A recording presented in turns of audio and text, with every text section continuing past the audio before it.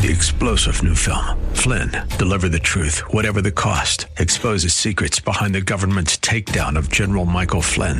Flynn knew what the intel world had been up to. He ordered the first audit of the use of contractors. This set off alarm bells. He told the truth. He was the most dangerous person for Donald Trump to hire. They had to get rid of Flynn. Flynn, deliver the truth, whatever the cost. Available now. Watch it today. Go to salemnow.com. salemnow.com. Today on Ring of Truth with Pastor Dan Sexton. Aren't you glad God doesn't give up on us? When we reject Him or resist Him the first time or the second time or the 10th time? Aren't you glad that God doesn't give us only one chance to accept Christ? Aren't you glad the first time that we resisted the Holy Spirit or rejected the Holy Spirit, God didn't say, well, that's your final answer. I'm never coming back here again. God knows what we go through, and He's experienced similar situations to what we've walked through. Now, this may be old news for some, while new news for others, but today's teaching from Pastor Dan brings a fresh reminder of the steadfastness of Jesus for those that believe in Him. Many were surprised and questioned His teachings. Thankfully, the number of times they rejected Jesus didn't equal the number of times Jesus kept at it. Hallelujah for that. Like them, we also need a Savior who's everlasting. Now here's Pastor Dan in the book of Matthew chapter 13 for today's edition of Ring of Truth.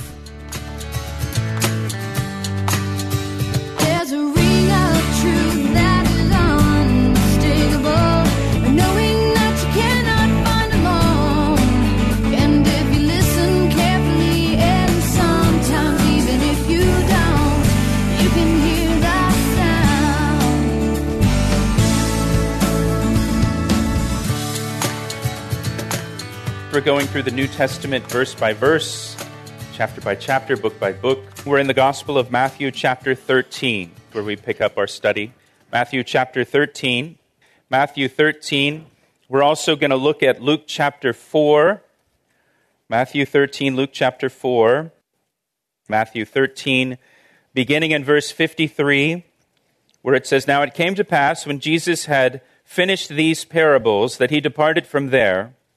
And when He had come to His own country, He taught them in their synagogue, so that they were astonished, and said, 'Where did this man get this wisdom and these mighty works? Is this not the carpenter's son? Is not his mother called Mary, and his brothers James, Joseph, Simon, and Judas? And his sisters, are they not all with us? Where then did this man get all these things?' So they were offended at Him. But Jesus said to them, 'A prophet is not without honor except in his own country and in his own house.' Now He did not do many mighty works there because of their unbelief." And Lord, we thank You for Your word today. We thank You for the Gospel of Matthew. And Lord, we're so grateful to be back in one of the Gospels looking at Your life and ministry. Lord, we ask that Your Holy Spirit would be our teacher and that You would lead and guide us. We pray that You would open our eyes and our ears and our hearts to Your word. Lord, I pray that Your Spirit would be upon me to teach Your word, and we pray this in Jesus' name. Amen. Well, in our passage today, Jesus returns to His hometown of Nazareth one final time, where He is rejected. Two words stand out in this passage: astonished in verse 54 and offended in verse 57. The people of Nazareth were astonished at Jesus' wisdom and His mighty works, His miracles, but they were ultimately offended at Him and rejected Him. And what happened in Nazareth happened nationally. Nazareth was really a microcosm of the nation of Israel as a whole. And while the people of Israel were astonished at Jesus' teachings and His many miracles, they rejected Him as their Messiah and Savior. Now, this was not the first time that Jesus was rejected by the people of His hometown of Nazareth. If you want to turn back with me to Luke chapter 4. Luke chapter 4. In Luke chapter 4, we have the initial rejection of Jesus in Nazareth. And just to give you the context here, this was at the very beginning of his public ministry. In Luke chapter 3, the baptism of Jesus is recorded, which initiated his public ministry. After Jesus was baptized, he was led of the Spirit into the wilderness, where he was tempted by the devil for 40 days. That's recorded in the first part of chapter 4, verses 1 to 13. And then after his temptation in the wilderness, Luke chapter 4, verse 14 says, "Then Jesus returned in the power of the Spirit of God, and news of him went out through all the surrounding region, and he taught in their synagogues, being glorified by all. And so he came to Nazareth, where he had been brought up. And as his custom was, he went into the synagogue on the Sabbath day, and he stood up to read." So Jesus came to his hometown of Nazareth. Again, this is at the very beginning of his ministry. He comes to Nazareth, where he was brought up.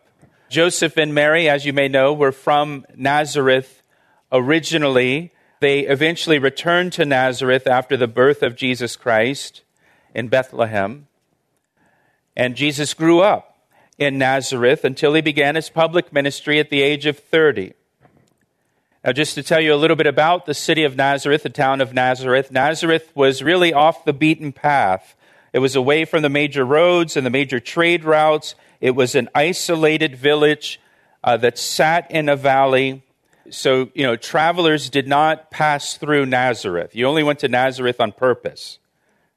And it was a very small village. Some scholars estimate the population of Nazareth at the time of Jesus to be as few as 200 people. So only 200 people live in this town. Think about that. So everyone in Nazareth knew Jesus and knew his family. They watched him grow up. At the age of about 5 years of age, Jesus would have started attending school at the synagogue in the town of Nazareth. They didn't have television or Netflix in those days, so it was customary for the Jewish men in the town to meet each evening at the synagogue to study and discuss Scripture. And as he got older, Jesus would have been part of that nightly Bible study at the synagogue, joining the other men of Nazareth. And so they know him. Now look at verse 16, and note in verse 16 that it says, "As his custom was, Jesus went into the synagogue on the Sabbath day." The practice of attending synagogue every week, or we would say attending church every Sunday, and studying Scripture and being in regular weekly fellowship with God's people had always been the regular pattern of his life. How about you? How about you? Is regular fellowship with other believers, the study of Scripture, weekly church attendance, the pattern of your life? I hope it is. In Hebrews chapter 10, verse 25, it says, "Let us not forsake the assembling of ourselves together, as is the manner of some, but exhorting one another, and so much the more as you see the day approaching." We shouldn't forsake assembling together, especially as we see the day approaching. Now, verse 16 says that Jesus stood up to read. Now, they would invite men in the congregation to read portions of Scripture and give a teaching. Again, they do a nightly Bible study with these men. They know the men in the congregation. The men in the congregation know the Word. This particular Sabbath day, Jesus was asked to read a portion from the prophets. And so he stood to read, and he was handed the book of the prophet Isaiah. And when he had opened the book, he found the place where it was written. He opened to Isaiah 61, a messianic prophecy, a passage about the Messiah. Everyone in the synagogue knew that it was a prophecy about the ministry of the Messiah who was to come. And he reads from Isaiah 61, "The Spirit of the Lord is upon me, because he has anointed me to preach the gospel to the poor. He has sent me to heal the brokenhearted, to proclaim liberty to the captives and recovery of sight to the blind, to set at liberty those who are oppressed, to proclaim the acceptable year of the Lord." And so he reads this passage, and then verse 20, he closed the book, or he rolled up the scroll, he gave it back to the attendant, and he sat down. They stood to read in the synagogue, and they sat to teach. So he sits down because now he's going to teach on that passage. And it says, and the eyes of all who were in the synagogue were fixed on him. And here's his teaching. And he began to say to them, today this scripture is fulfilled in your hearing. Jesus' commentary on this passage was, this passage is about me. I'm the promised Messiah Isaiah is speaking of. And the people in the audience there in the synagogue, they understood Jesus was claiming to be the Messiah. The passage in Isaiah, it describes the mission of the Messiah. Look back at verse 18. The Spirit of God was upon Jesus. At his baptism, when Jesus came up out of the water, the Holy Spirit descended upon him like a dove. Jesus was baptized in water, and then he was immediately baptized with the Spirit. If you look back at verse 1 of chapter 4, it says Jesus was filled with the Spirit and led by the Spirit. He was Spirit-filled and Spirit-led. Look at verse 14. Jesus ministered in the power of the Spirit. The same Holy Spirit that fills us and leads us and empowers us. Jesus came to preach the gospel to the poor. He came to heal the brokenhearted. Are you brokenhearted today? Jesus came to heal the brokenhearted. He came to proclaim liberty to the captives. Are you held captive by something? Are you held captive by sin? Are you a slave to sin? Are you held captive by an addiction? Recovery of sight to the blind, to set at liberty those who are oppressed. Are you oppressed spiritually? Are you suffering from demonic oppression? Jesus came to set people free and to proclaim the acceptable year of the Lord. This was his mission, and he will accomplish these things through his death on the cross and his resurrection. Pastor Dan will share the second half of today's message in just a moment. But first, he'd like to take a moment to tell you how you can receive prayer for your needs. Do you need prayer today? Every week we receive prayer requests from our listeners. If you need prayer for anything at all, we would like to pray for you right now. You can share your prayer requests with us through our website, calvaryec.com. Again, that's calvaryec.com, or through our church app, or by calling us at 410-491-4592. And can I ask you to pray for us as well? Pray for the Ring of Truth radio ministry as we bring the Word of God to those who need it. Thanks, Pastor Dan, and thank you for praying. Now, let's finish today's message. Now, in verse 19, Jesus stopped reading in the middle of a verse. The entire verse reads, to proclaim the acceptable year of the Lord and the day of vengeance of our Lord. He leaves that second half out. He stops. Jesus did not read the second half of the verse because the second half of the verse would not be fulfilled that day. And he says again in verse 21, today this scripture is fulfilled in your hearing. The second half of that verse will be fulfilled at his second coming. So he doesn't read that part. But this grabs the attention of the audience, so all eyes are fixed upon him. And he says, today this scripture is fulfilled in your hearing. I'm the one Isaiah is speaking of. Verse 22, so all bore witness to him and marveled at the gracious words which proceeded out of his mouth. And they said, is this not Joseph's son? The congregation responded, positive at first. They marveled at his gracious words, but they know Jesus. He's a local kid. They know his stepfather, Joseph, and they say, isn't this Joseph's son? And now he's telling us, he's been here every evening in Bible study. He's been here every Sabbath day. We've known him since he was a little boy. He went to school here. He grew up here. And now he's claiming he's the long-awaited Messiah and Savior of Israel. And Jesus anticipates their unbelief. He anticipates their unbelief. He knew that they would not believe his words. And he knew that they will ask for proof that he is the Messiah. He knows that they're thinking, you claim to be the Messiah. Well, if you're really the Messiah, give us some evidence. Do something only the Messiah can do. And so in verse 23, he said to them, you will surely say this proverb to me, physician, heal yourself. Whatever we have heard done in Capernaum, do also here in your country. Let's see some miracles. Prove to us that you're the Messiah. Then he said, verse 24, surely I say to you, no prophet is accepted in his own country. Now, Jesus will say the same thing in our passage in Matthew 13 when he returns to Nazareth a second time. Now, look at what Jesus does next. He really stirs up a hornet's nest here.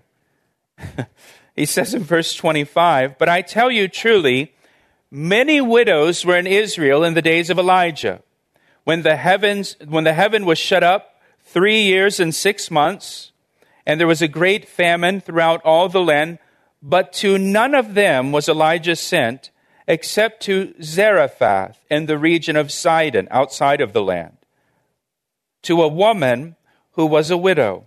And many lepers were in Israel in the time of Elisha, the prophet, and none of them was cleansed except Naaman, the Syrian. He brings up two events from the Old Testament prophets, Elijah and Elisha. Elijah and Elisha were both rejected by Israel in spite of the miracles they performed. And they were received by Gentiles, non-Jews. And the point Jesus was making in bringing up Elijah and Elisha is this: Israel has a history of rejecting those God sent to them. They've rejected those God sent to them in the past. And as you can imagine, this didn't go over so well with the crowd. And so, verse 28, so all those in the synagogue, when they heard these things, were filled with wrath. And they rose up, and they thrust him out of the city, and they led him to the brow of the hill on which their city was built, that they might throw him down over the cliff. They're so angry, they're going to throw him off a cliff. And then passing through the midst of them, he went away. He just leaves. Now here's the thing. These people are so angry, they drag Jesus to this cliff, up a mountain, over a mile away, so they can throw him off that cliff. That shows how angry they were. What he said. And so Luke 4 is the first rejection of Jesus by the people of Nazareth. This first rejection was at the very beginning of his ministry. Now turn back with me to Matthew 13. In Matthew 13, Jesus returns to his hometown of Nazareth. If this were a movie, the screen would go black, and the words 3 years later would come up on the screen. And for 3 years now, Jesus has been performing miracles that demonstrate he's the Messiah. He's been healing the sick. He's been casting out demons. He's been cleansing lepers, even raising the dead back to life. There's overwhelming proof now that Jesus is indeed the promised Messiah of Israel and the Savior. Now, it's amazing to me that Jesus would ever set foot in Nazareth again after the way they responded to him the last time. Aren't you glad God doesn't give up on us when we reject him or resist him the first time or the second time or the 10th time? Aren't you glad that God doesn't give us only one chance to accept Christ? Aren't you glad the first time that we resisted the Holy Spirit or rejected the Holy Spirit, God didn't say, well, that's your final answer. I'm never coming back here again. The Bible says God is long-suffering with us. The Bible says that God doesn't want anyone to perish in their sins, that his desire is that all would be saved and have a relationship with him. This is why Jesus Christ came and died on the cross. He died on the cross for our sins to offer us forgiveness and salvation. And He pursues us and pursues us and pursues us. And He comes to us over and over and over by His Holy Spirit. And He gives us every opportunity to put our faith in Christ and be saved. In Revelation chapter 3, verse 20, Jesus said, "Behold, I stand at the door and knock, and if anyone opens the door to me, I will come in to him." And Jesus just keeps knocking and knocking and knocking on the door of our heart. And He gives us every opportunity to open our hearts to Him. And if we ignore His knocking, He just keeps knocking. If we say, "Go away," He just keeps knocking. Because He wants a relationship with us. He wants us to open the door of our heart to Him. He wants us to invite Him in. He doesn't want anyone to perish in their sins. And so He comes a second time to Nazareth. If it were me, I wouldn't go anywhere near that town of Nazareth. They'll throw you off a cliff there. And now it came to pass, verse 53, when Jesus had finished these parables, He departed from there. Verse 54, when He had come to His own country, He taught them in their synagogue. I sure wouldn't go back to the synagogue. And if they invited me to do the reading and the teaching, no thanks. Not after my last experience here. But He taught them in their synagogue so that they were, look what it says, astonished and said, "Where did this man get this wisdom and these mighty works?" Once again, Jesus taught in the synagogue in Nazareth, and the people in attendance that day were astonished at His wisdom and His mighty works. Astonishment is the appropriate response to Jesus. I mean, think about it. Jesus is God incarnate. He came down from heaven. He took on human flesh. He became a man, dwelt among us to reveal Himself to mankind and to offer Himself as a sacrifice for our sins in our place as our substitute so that we could be reconciled to God. And so that we could have the assurance of salvation and the assurance of heaven. That's pretty astonishing. It's pretty astonishing that God would love us so much that He would leave heaven and come down to this earth and die for us in our place. If you're taking notes, that word astonished there, it literally means to be struck with amazement. To be struck with amazement. The word is used 13 times in the New Testament. 12 of the 13 times describe the response of people to Jesus. Jesus astonished a lot of people with His teachings and with His miracles. For example, when He finished the Sermon on the Mount in Matthew chapter 7, verse 28, it says, "And so it was when Jesus had ended these sayings that the people were astonished at His teaching." Mark chapter 1, verse 22 says, "And they were astonished at His teaching, for He taught them as one having authority and not as the scribes, who had no authority." And Mark chapter 6, verse 2, it says, "And when the Sabbath had come, He began to teach in the synagogue, and many hearing Him were astonished, saying, 'Where did this man get these things, and what wisdom is this which is given to Him, that such mighty works are performed by His hand?'" And Mark chapter 7, verse 37, "And they were astonished beyond measure, saying, 'He has done all things well. He makes both the deaf to hear and the mute to speak.'"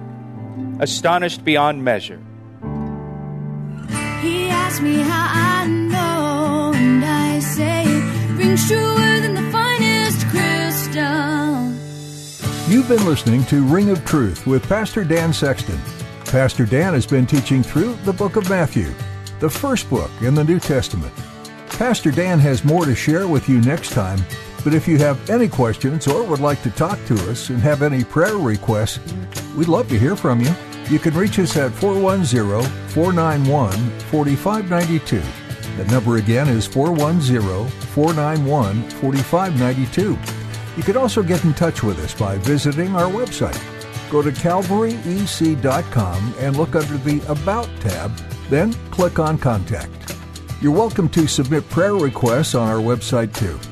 If you're interested in finding additional messages from this series, you can access those at calvaryec.com as well, under the Media tab. Have you connected with a local church? If not, we encourage you to find a church family that will help guide and support you in your faith. If you're in the area, please join us at Calvary Chapel, Ellicott City in Columbia, Maryland. For more details, visit calvaryec.com. Our website is a great place to find out what we believe, and you can also get to know Pastor Dan a little more. Feel free to explore and learn more at calvaryec.com. In our next edition, you'll have the opportunity to gain some additional insights from this New Testament book. Pastor Dan will help bring some things to light for you right here on Ring of Truth. I see the signs and I recognize the hands that crafted them. Well, I know because I know His voice, and it only takes willingness and a conscious choice. You need not guess, there's a ring of truth that is unmistakable, knowing that you cannot find alone. And if you listen carefully, and sometimes even if you don't, you can hear the sound.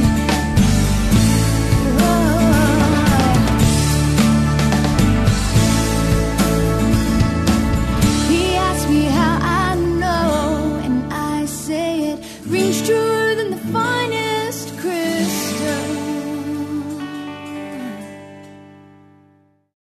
3-star General Michael J. Flynn, head of the Pentagon Intelligence Agency, knew all the government's dirty secrets. He was one of the most respected generals in the military. Flynn knew what the intel world had been up to. He understood its funding. He ordered the first audit of the use of contractors. This set off alarm bells.